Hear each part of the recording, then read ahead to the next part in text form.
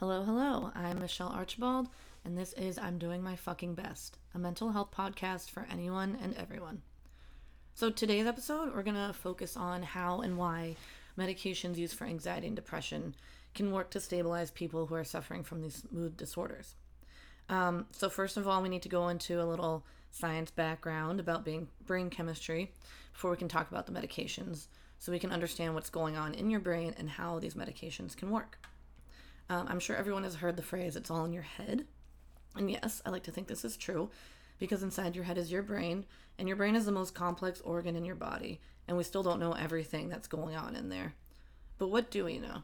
So we know that the brain is the master of the nervous system, and our nervous system is a bunch of nerves that are connected, and they're sending messages to and from our brain and the environment, and what we should do about what we're seeing in this environment.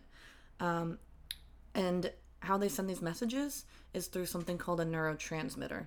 So neurotransmitters are chemicals, and they're going in between the nerves and helping the signal go along either from the brain to your body to do something or back to the brain from your body sensing something in the environment. So if you break it down, the word neurotransmitter, neuro means brain and transmitter means sending. So you can think of it like that. So when the signal is going through the nervous system, what's happening is that these neurotransmitters, these chemicals, get quote unquote spit out from one nerve ending and then absorbed or quote unquote eaten up by the second nerve. So let's say nerve 1 is spitting out the chemicals and nerve 2 takes it in. So the chemical that's getting spit out, it's kind of like free floating in between these nerves. So after the second nerve takes up as much as it can of that chemical, the rest of the chemical gets reabsorbed by nerve 1. So it's kind of like recycled back in. So one example to think of and to try to understand what these neurotransmitters are is the adrenaline rush. So adrenaline is a neurotransmitter. So it's released when your body needs to make a decision, an immediate response to the environment that it's seeing. It's your fight or flight response. So let's say you see a predator, like a bear or a lion. You need to do something fast because this is an animal that's presenting an immediate threat to your life, potentially. So this neurotransmitter is you better move. That's probably the best idea to do right now and to do it immediately. It also is a neurotransmitter that says, yeah, you can fight too, but in this situation, I don't think fighting is the best option for our survival. So in the most case scenario, you're probably just going to run. And adrenaline is what helps you make that decision before you quote unquote can even think about it. So there are a bunch of these neurotransmitters, but we're just going to focus on 3 that are implicated in mood disorders, specifically anxiety and depression. So these are serotonin, dopamine, and norepinephrine. So norepinephrine you can also call noradrenaline, so it's paired with adrenaline if that's easier to remember by. So low levels of all 3 of these have been linked to anxiety and depression. I thought this was interesting when I was reading about it because I always thought anxiety and depression were 2 ends of a spectrum. So anxiety, you can associate with heart racing, you're kind of on edge, and depression is more low, you have the blues, you don't really want to do anything. But both of them are linked with low levels of the same neurotransmitters. So that is why, we'll learn later, that anxiety and depression, their first line medications are the same. So they can be treated the same way, or with the same ideology behind it. All right. So it has been shown that stabilizing levels of these neurotransmitters with medication has been associated with mood symptom improvement. So this is awesome. But unfortunately, it's not as easy as that one sentence. So one treatment does not fit all, and certain medications will work for someone, but not someone else, even if they suffer from the same mood disorder. And these medications can abruptly stop working after several years. But this awareness of brain chemistry and manipulating these low levels with medication has significantly improved treatment for mental health disorders, including myself. So you may be asking, okay, cool, so why don't we just check which chemicals need to be stabilized, which ones are lower in patients, and customize treatment for them? That would be absolutely amazing, except there's no consistent or accurate way right now to measure them at this time in a clinical setting. So there is a lot of research going on, but they're using ways that would not really be feasible to use on patients, and they are not cost effective at this time. So it's being used more in research situations. But hopefully, sometime soon it can be applied in a clinical setting, and that would really improve treatment. The good news, though, is that there are first line, aka top choice medications that have helped a lot of people over the past decades and continue to improve. So before we get into those medications, let's talk about those three neurotransmitters that I mentioned earlier. So dopamine. Dopamine is linked with the positive feeling, or like the good feelings you get that are associated with reward or reinforcement. So getting that feeling doing a certain activity causes us to want to continue that task or activity. So decreased levels of dopamine are linked to a lower mood state. It's not a first-line target for anxiety and depression, but it is targeted in Parkinson's disease, Alzheimer's, and other mood disorders, which will be in another episode. And I'm talking about disorders such as bipolar or schizophrenia. And the reason it works in Alzheimer's and Parkinson's too is that it's involved in movement and coordination. So we'll see in a lot of these neurotransmitters, they are involved in a lot of things. All right, so the second one is norepinephrine, also known as noradrenaline, and it's involved in the fight or flight response along with adrenaline. Low levels, though, are linked to depression, and too much of this type of neurotransmitter has been associated with mania or anxiety. So mania is, again, something we'll talk about later, but it's a highly overactive state that can occur in bipolar disorder. So drugs that target this neurotransmitter are helpful with depression, but they're also helpful in anxiety with associated depression. So a lot of times anxiety and depression come together. It's not just one or the other. So you can target this in people with anxiety and depression together. All right, serotonin. This is kind of the mother lode. It is responsible for the feel-good feelings, and low levels are associated with both anxiety and depression. They also, if you have low levels of serotonin, it can cause low levels of norepinephrine to occur as well. So by raising serotonin, we're increasing these feel-good feelings, but we're also indirectly raising norepinephrine. So drugs that target this neurotransmitter, serotonin, are first line for both anxiety and depression. So before we get into the meds, what causes these low levels? Like, why do some people have low levels and others don't?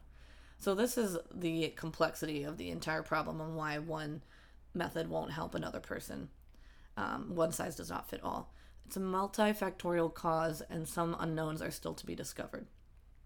But what we do know is that low levels can be caused by genetics, poor diet, lifestyle, and by lifestyle I mean not exercising, not sleeping well or not getting enough sleep, drinking alcohol, using drugs, life experiences. So this includes, how you were raised, your childhood, what kind of environment you grew up into. External environment kind of goes hand in hand with that. So some people are in states of chronic stress, prolonged stress, that can kind of burn out the amount of neurotransmitters you have. Or trauma. Trauma can occur at any point in your life. So we're talking about, how you were raised, PTSD, anything like that can kind of, just like chronic stress. They're prolonged periods of feeling stressed out, and that can kind of burn out your pathways, so to speak. Also, the last one, hormonal imbalance. So we see these in people with thyroid disorders. Also, after having a baby, giving birth, you can have postpartum depression. So until your hormones kind of can get back into their normal state, it's like, I want to say 80% of women are going to have the baby blues for at least 2 weeks. So how do we raise these levels? Medication plus therapy. So again, medication isn't going to be for everybody, but in a lot of people that need to kind of stabilize, medication is going to help. Again, it's not an end-all cure-all or a miracle cure, but it can help you stabilize your anxiety or depression so you can do the work in therapy that you need to develop coping skills, work through any traumas, change your lifestyle, wait for your hormones to balance out. So it's a tool in the toolbox. It is not an end-all be-all, and I just want to emphasize that. But medication and therapy together can be very important tools in improving your mental health. So what are the top line medications for anxiety and depression? Number 1, selective serotonin reuptake inhibitors. That is a mouthful. We'll call them SSRIs for short. So what that means is it's going to selectively target serotonin levels and raise them. So what does the reuptake inhibitor part mean? So if you remember, we were talking about how nerve 1 spits out the neurotransmitter and nerve 2 absorbs it, and then anything left over gets reabsorbed by nerve 1. So this is where these SSRIs are going to come in. They're going to prevent nerve 1 from sucking back the extra neurotransmitter back into it. So that way, you're going to have more serotonin kind of free floating. So nerve 2 has more time to absorb more of the serotonin. So that's how it raises those serotonin levels. If that didn't make any sense, let's just say you're getting more serotonin, which is going to give you the feel-good feelings, which when your levels are low, you're lacking. All right. So what medications are these that you might recognize? So these medications are your Prozac, your Zoloft, your Lexapro, your Celexa, probably the ones you see the most commercials about. So how do you take these and how do they work? So I know personally I avoided medication for years because I was under the impression that it would make you like a zombie or you would gain a lot of weight and that there's just all these side effects. And I know they have to tell them in the commercials, but this type of medication, SSRIs, they have a very, very low side effect panel. So that's also probably why they're top line.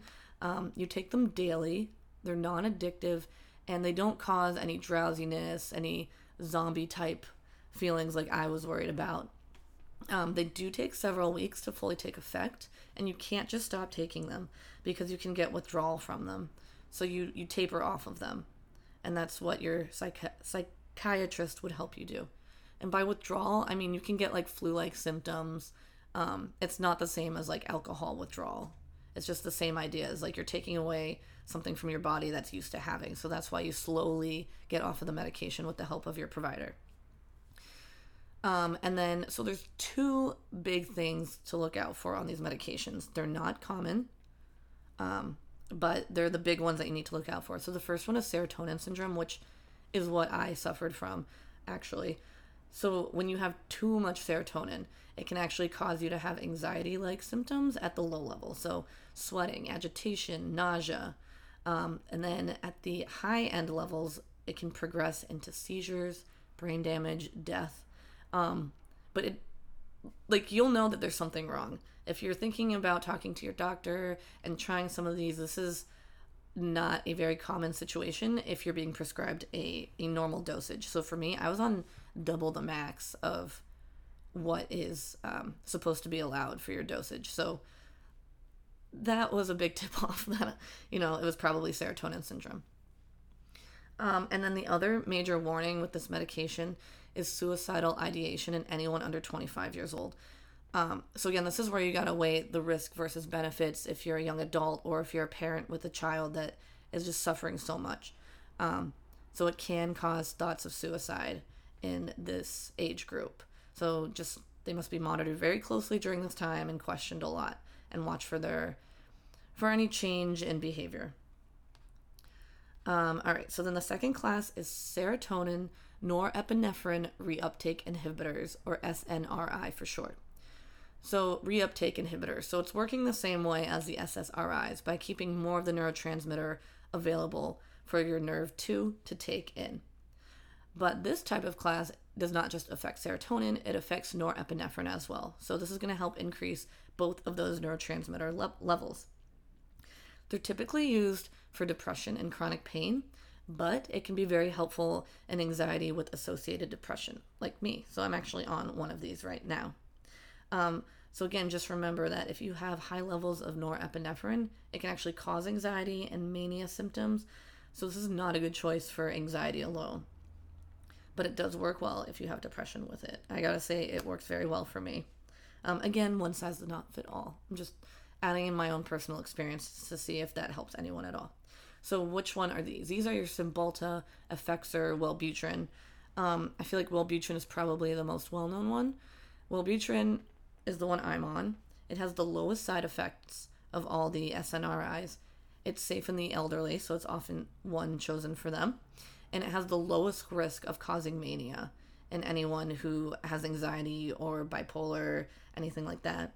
And if you do suffer from mania from it, it's the most mild version of it compared to the other SNRIs. Okay, the third class of medication, this is the least common one, or at least that I've seen and researched. So these are mood stabilizers that are called antipsychotics. So don't let that name freak you out or anything. It's called that because it's used mostly in like bipolar or schizophrenia for psychosis. So psychosis is just like the word psychotic, I feel like has been just misused a lot. So psychosis is when you get to this point where you're not really in touch with reality. It happens in mania, and then in psychosis or in schizophrenia when people think that like they're being talked to, they're being told things to do that aren't actually happening. So that's why they're called antipsychotics. They work very well for that type of mood disorder, which will be a whole other episode because I feel like that is a very important one to get into because it has the most stigma and misunderstanding about it. Okay, so anyways, back to anxiety and depression. So these mood stabilizers, antipsychotics, they can help augment an SSRI or SNRI for the treatment of depression, but they're not typically used alone for depression or anxiety. So by augment, I mean that you're getting some relief from the medication you're on, but you could use a little help. So these antipsychotics improve the progress you've already been making on these medications. So it affects the amount of dopamine and serotonin in a pretty complex manner. So we're not going to get into that here now. But basically, it's going to also help improve the serotonin levels that you're already trying to get to. And this is involving dopamine, which is not typically used for anxiety and depression. So which ones are these? These are your Abilify, Seroquel, Rexulti. So I'm sure you've seen those on commercials. So just to kind of apply it to a real life situation, I was recently put on Abilify to help augment my Wellbutrin and help stabilize my mood from kind of bouncing from one extreme to the other. And I'm in a place where there's not a lot of stressors right now, but it's kind of helping stabilize my mood at baseline so I can use coping skills to work when I do have stressors. Okay, and then acute anxiety. So what we mean by that is like panic attacks, or you're just having a really bad anxiety episode like one day. So in the past, I mean, they're still used now, but benzos like Ativan and Xanax, they're used for acute anxiety.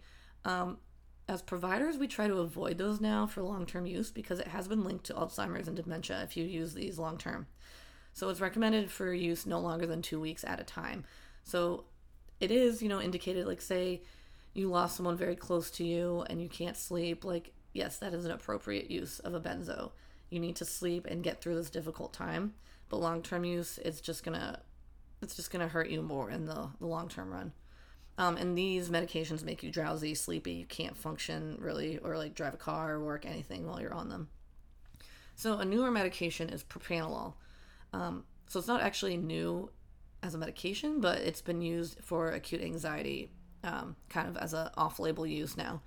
And so propranolol, it's used in high blood pressure usually, and it can help calm your body's response to anxiety when it feels unmanageable or you're heading towards a panic attack. I use it a lot right now while I'm trying to get back on my feet. It's safe to use every day if you need it. It does not make you sleepy or out of it. You can function normally. So a lot of times in the morning, I wake up and I'm already anxious. My heart is racing. I can feel the anxiety rising in my body. So I'll take some, and it tricks your body into a calm state. So it'll lower my heart from racing, and I won't be sweating as much. And I know that's kind of gross, but when you're anxious and your heart's racing, you're just kind of in that fight or flight mode. So the propranolol brings me into a calmer state. So my body's calm, so then my brain's there's nothing to be anxious about. Your body's not freaking out right now, so let's just kind of calm down. Again, it's not a miracle drug, and it does not get rid of my anxiety, but it does help kind of calm my body down so I can function and use the coping skills that I've learned in therapy.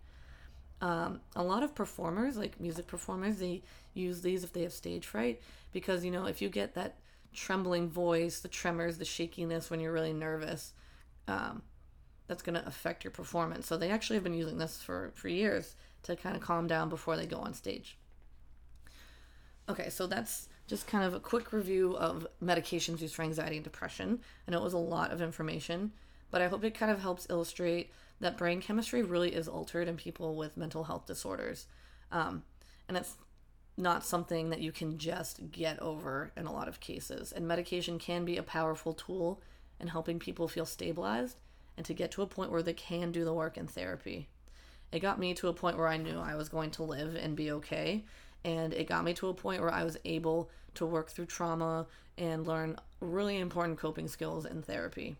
If anybody wants to know more about these medications or any other medications, please feel free to contact me. I love talking about this stuff. I just don't want to overwhelm you in a podcast. So next episode, we're going to discuss the body-mind connection and how taking care of your body can help you more than you can even possibly imagine. It changed my mental state. And so we're going to talk about how taking care of yourself physically can actually help your mind and vice versa. Your body and your mind are very well connected. So I'm going to try and have that out next week. And to sign off, here is the quote of the day. It's from Marie Curie, and I think it's pretty fitting for this episode. Nothing in life is to be feared. It is only to be understood. Thanks for listening, and see you next time.